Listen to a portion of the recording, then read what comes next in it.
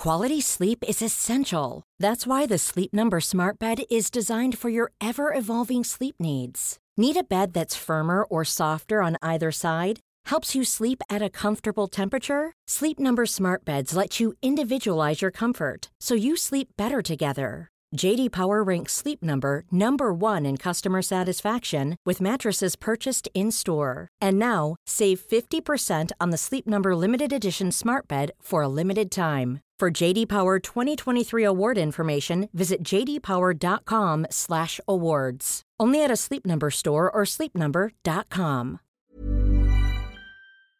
So, I got the nation's best-loved Chris-munching sports aficionado, Gary Lineker, in trouble, not intentionally, I should add, with our lovely mild-mannered friends in the British media. I think this whole episode really is revealing of a lot of things. Now, this week I published an article with Raz Sigal, who is an Israeli-American associate professor of Holocaust and genocide studies.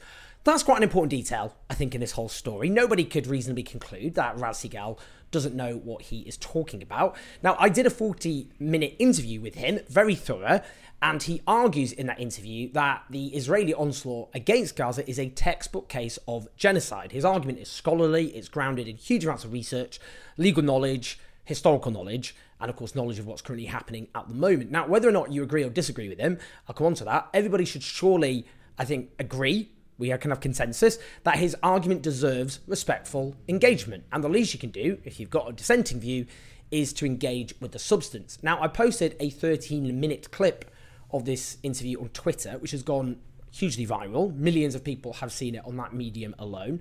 Now, Gary Lineker helped in that process because he quite rightly quote tweeted it with worth 13 minutes of anyone's time.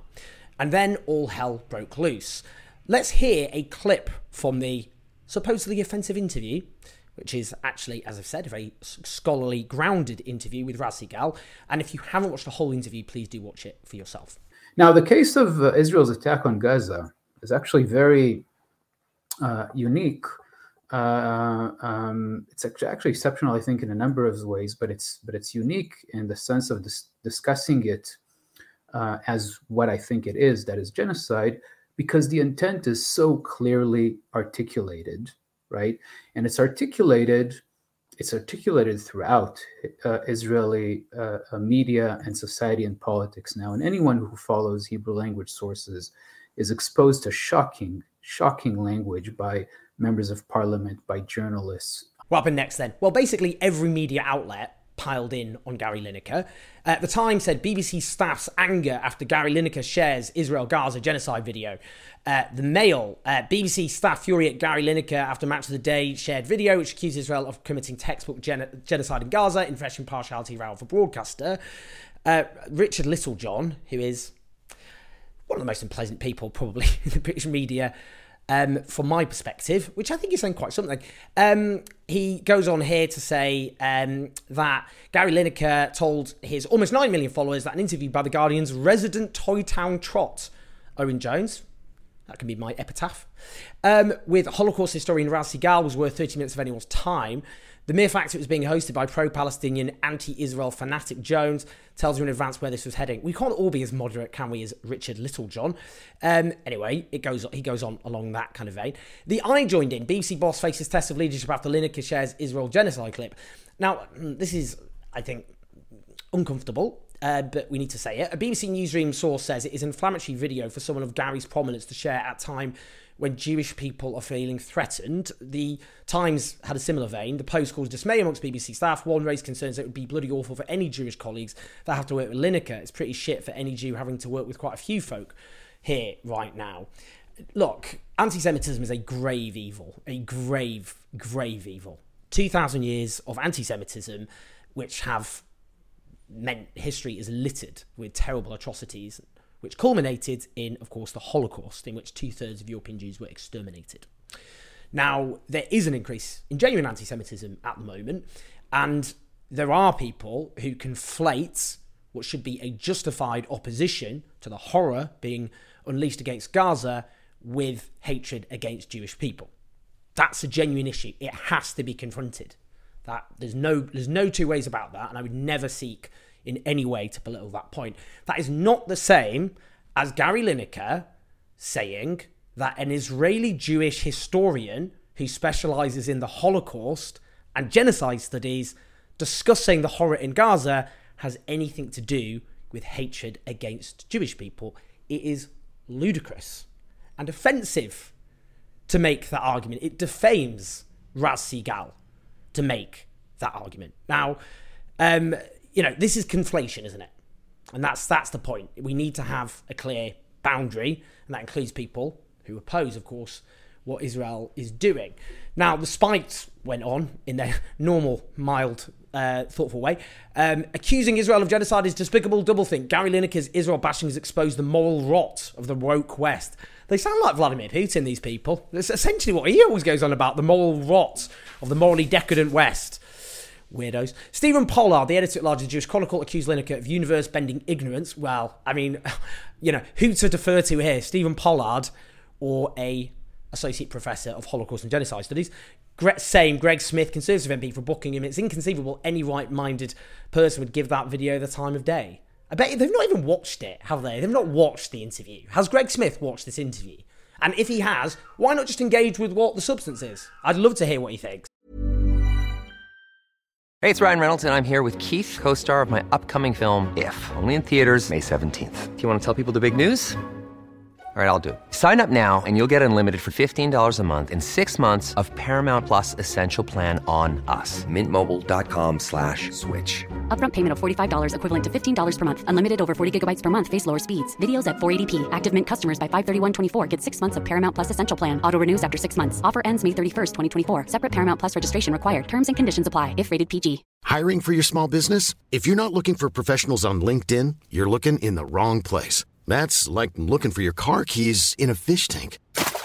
LinkedIn helps you hire professionals you can't find anywhere else, even those who aren't actively searching for a new job but might be open to the perfect role. In a given month, over 70% of LinkedIn users don't even visit other leading job sites. So start looking in the right place. With LinkedIn, you can hire professionals like a professional. Post your free job on linkedin.com/people today.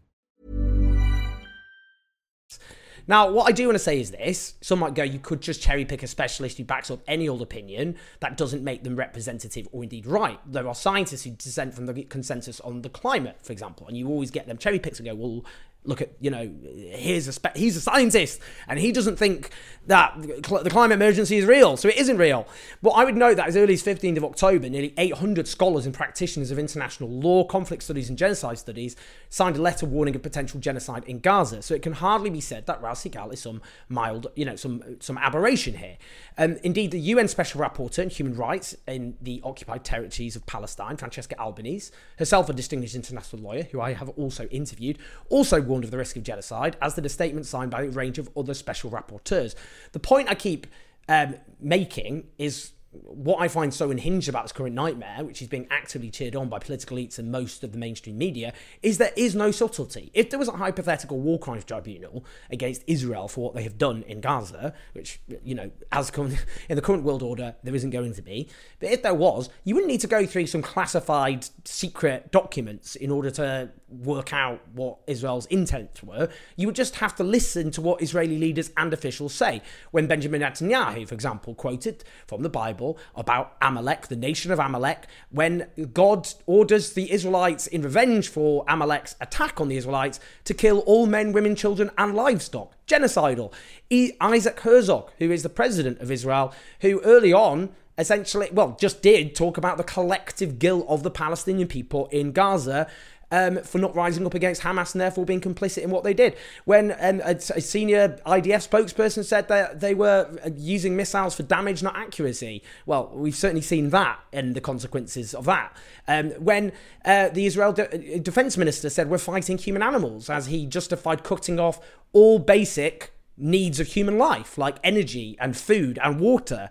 When another spokesperson said of the military that they were going to reduce Gaza to a city of tents with no buildings left standing. The former top military lawyer of Israel said that you have to destroy every single building in Gaza because every single building has Hamas in them. Israel's finance minister saying a few days ago he agreed with every word of a column written by a former top general which declared a humanitarian catastrophe in Gaza, including severe epidemics of illness and starvation, will hasten victory. A leaked document by the Ministry of Intelligence, led by supposed Likud moderate, whatever the hell that means, but relatively, in which the preferred option is given where the whole of Gaza is ethnically cleansed of every single Palestinian. The Deputy Speaker of Parliament arguing Israel is too humane, burn Gaza no less. Loads of other examples. And I'm not even talking about the genocidal language of many journalists and media outlets. That matters too. As we saw in Rwanda, that is criminal. It's incitement. So it's not just intent, there's incitement as well. Now, there's also what's happening in Gaza, obviously indiscriminate bombing and the destruction of the conditions which allow life to be possible. The civilian death rate, as I keep pointing out, the percentage of civilians dying violent deaths is much higher than other conflicts like Syria, like Yemen, like Bosnia, like Iraq and Ukraine. And indeed, people do describe what Russia is doing to Ukraine as genocide. That's actually just a mainstream view to have. If you said that, nobody would regard that as controversial. So why doesn't it apply here? You know, because as horrific as what Putin is doing to Ukraine, the overall destruction and death in terms of Ukraine as a whole compared to Gaza as a whole, for Gaza was obviously much worse in a much shorter space of time. You know, the argument then made is, well, Ukraine didn't do to Russia what Hamas did to Israel. Now, even if you park the outrageous dishonesty of starting the clock of all this horror on 7th of October, you don't adjudicate whether or not something is genocide based on how it began. That's not even slightly relevant to whether something is a genocide or not. In actual fact, whether or not something is a genocide is judged by stated intent and the actual policy being pursued, however is justified, however it all began. That's the point made by Seagal. Now, finally, just a point about this whole Gary Lineker thing, because my friends at Navarra suggest this is an example of Owen Jones derangement syndrome, which is just my existence provokes ire and fury, partly because there's been such an assault on the left, an attempt to drive the left out of existence. The fact I've not died in a ditch is provocative to a lot of people. So the fact Gary Lineker shared me as though I was a legitimate political or media actor has set them off. But the other issue, I think, is that they're trying to make an example here because they know that they're losing the battle for public opinion. They know a lot of people are horrified and disgusted by what's going on. Apologists for this massacre also know that many people are scared to speak out for fear of being smeared for doing so. Gary Lineker is a household name. He's a mainstream liberal. He doesn't have my politics, and that's not to disrespect him. We all have different views. But I think as prominent liberals go, his heart is very much in the right place. Now, I know lots of high-profile people are privately telling me, I know that they're horrified and disgusted, but they don't feel able to speak out. Someone like Gary gives permission and space for others to speak out. They're scared about that, the apologists for this horror, hence the pile-on against Gary. Now, the claims he's in violation of impartiality rules are nonsense. You know, we had the previous attack on Gary when he compared the rhetoric of the government to 1930s Germany. To quote the LBC's own article, following the review, the BBC decided to allow its top stars to share their own views on social media, but must stop short of political campaigning. Presenters are also prohibited from commenting on political debates during the election period or taking up official roles with campaigning groups. Well, none of that applies at all in this particular case, so they can't get them on that. Now, finally, I think this has backfired badly. It spread awareness. People read an article, they go like, oh no, what? This is outrageous. What's Gary Lineker done? And then it's like, Israeli-American academic specialist in Holocaust and genocide studies. I think a lot of people read through that and go, he might know what he's talking about, actually. And then go and look for the interview themselves. So thanks for attracting more of an audience to get people to hear what Raz Seagal said. I'm very thankful to Gary for using his platform as he did. He got a lot of shit for it for nothing. He is on the right side of history here. People have to remember that. Others who aren't speaking out, you've got to be on the right side of history here. This is one of the great atrocities of our time. It is a despicable atrocity. It is a disgusting atrocity.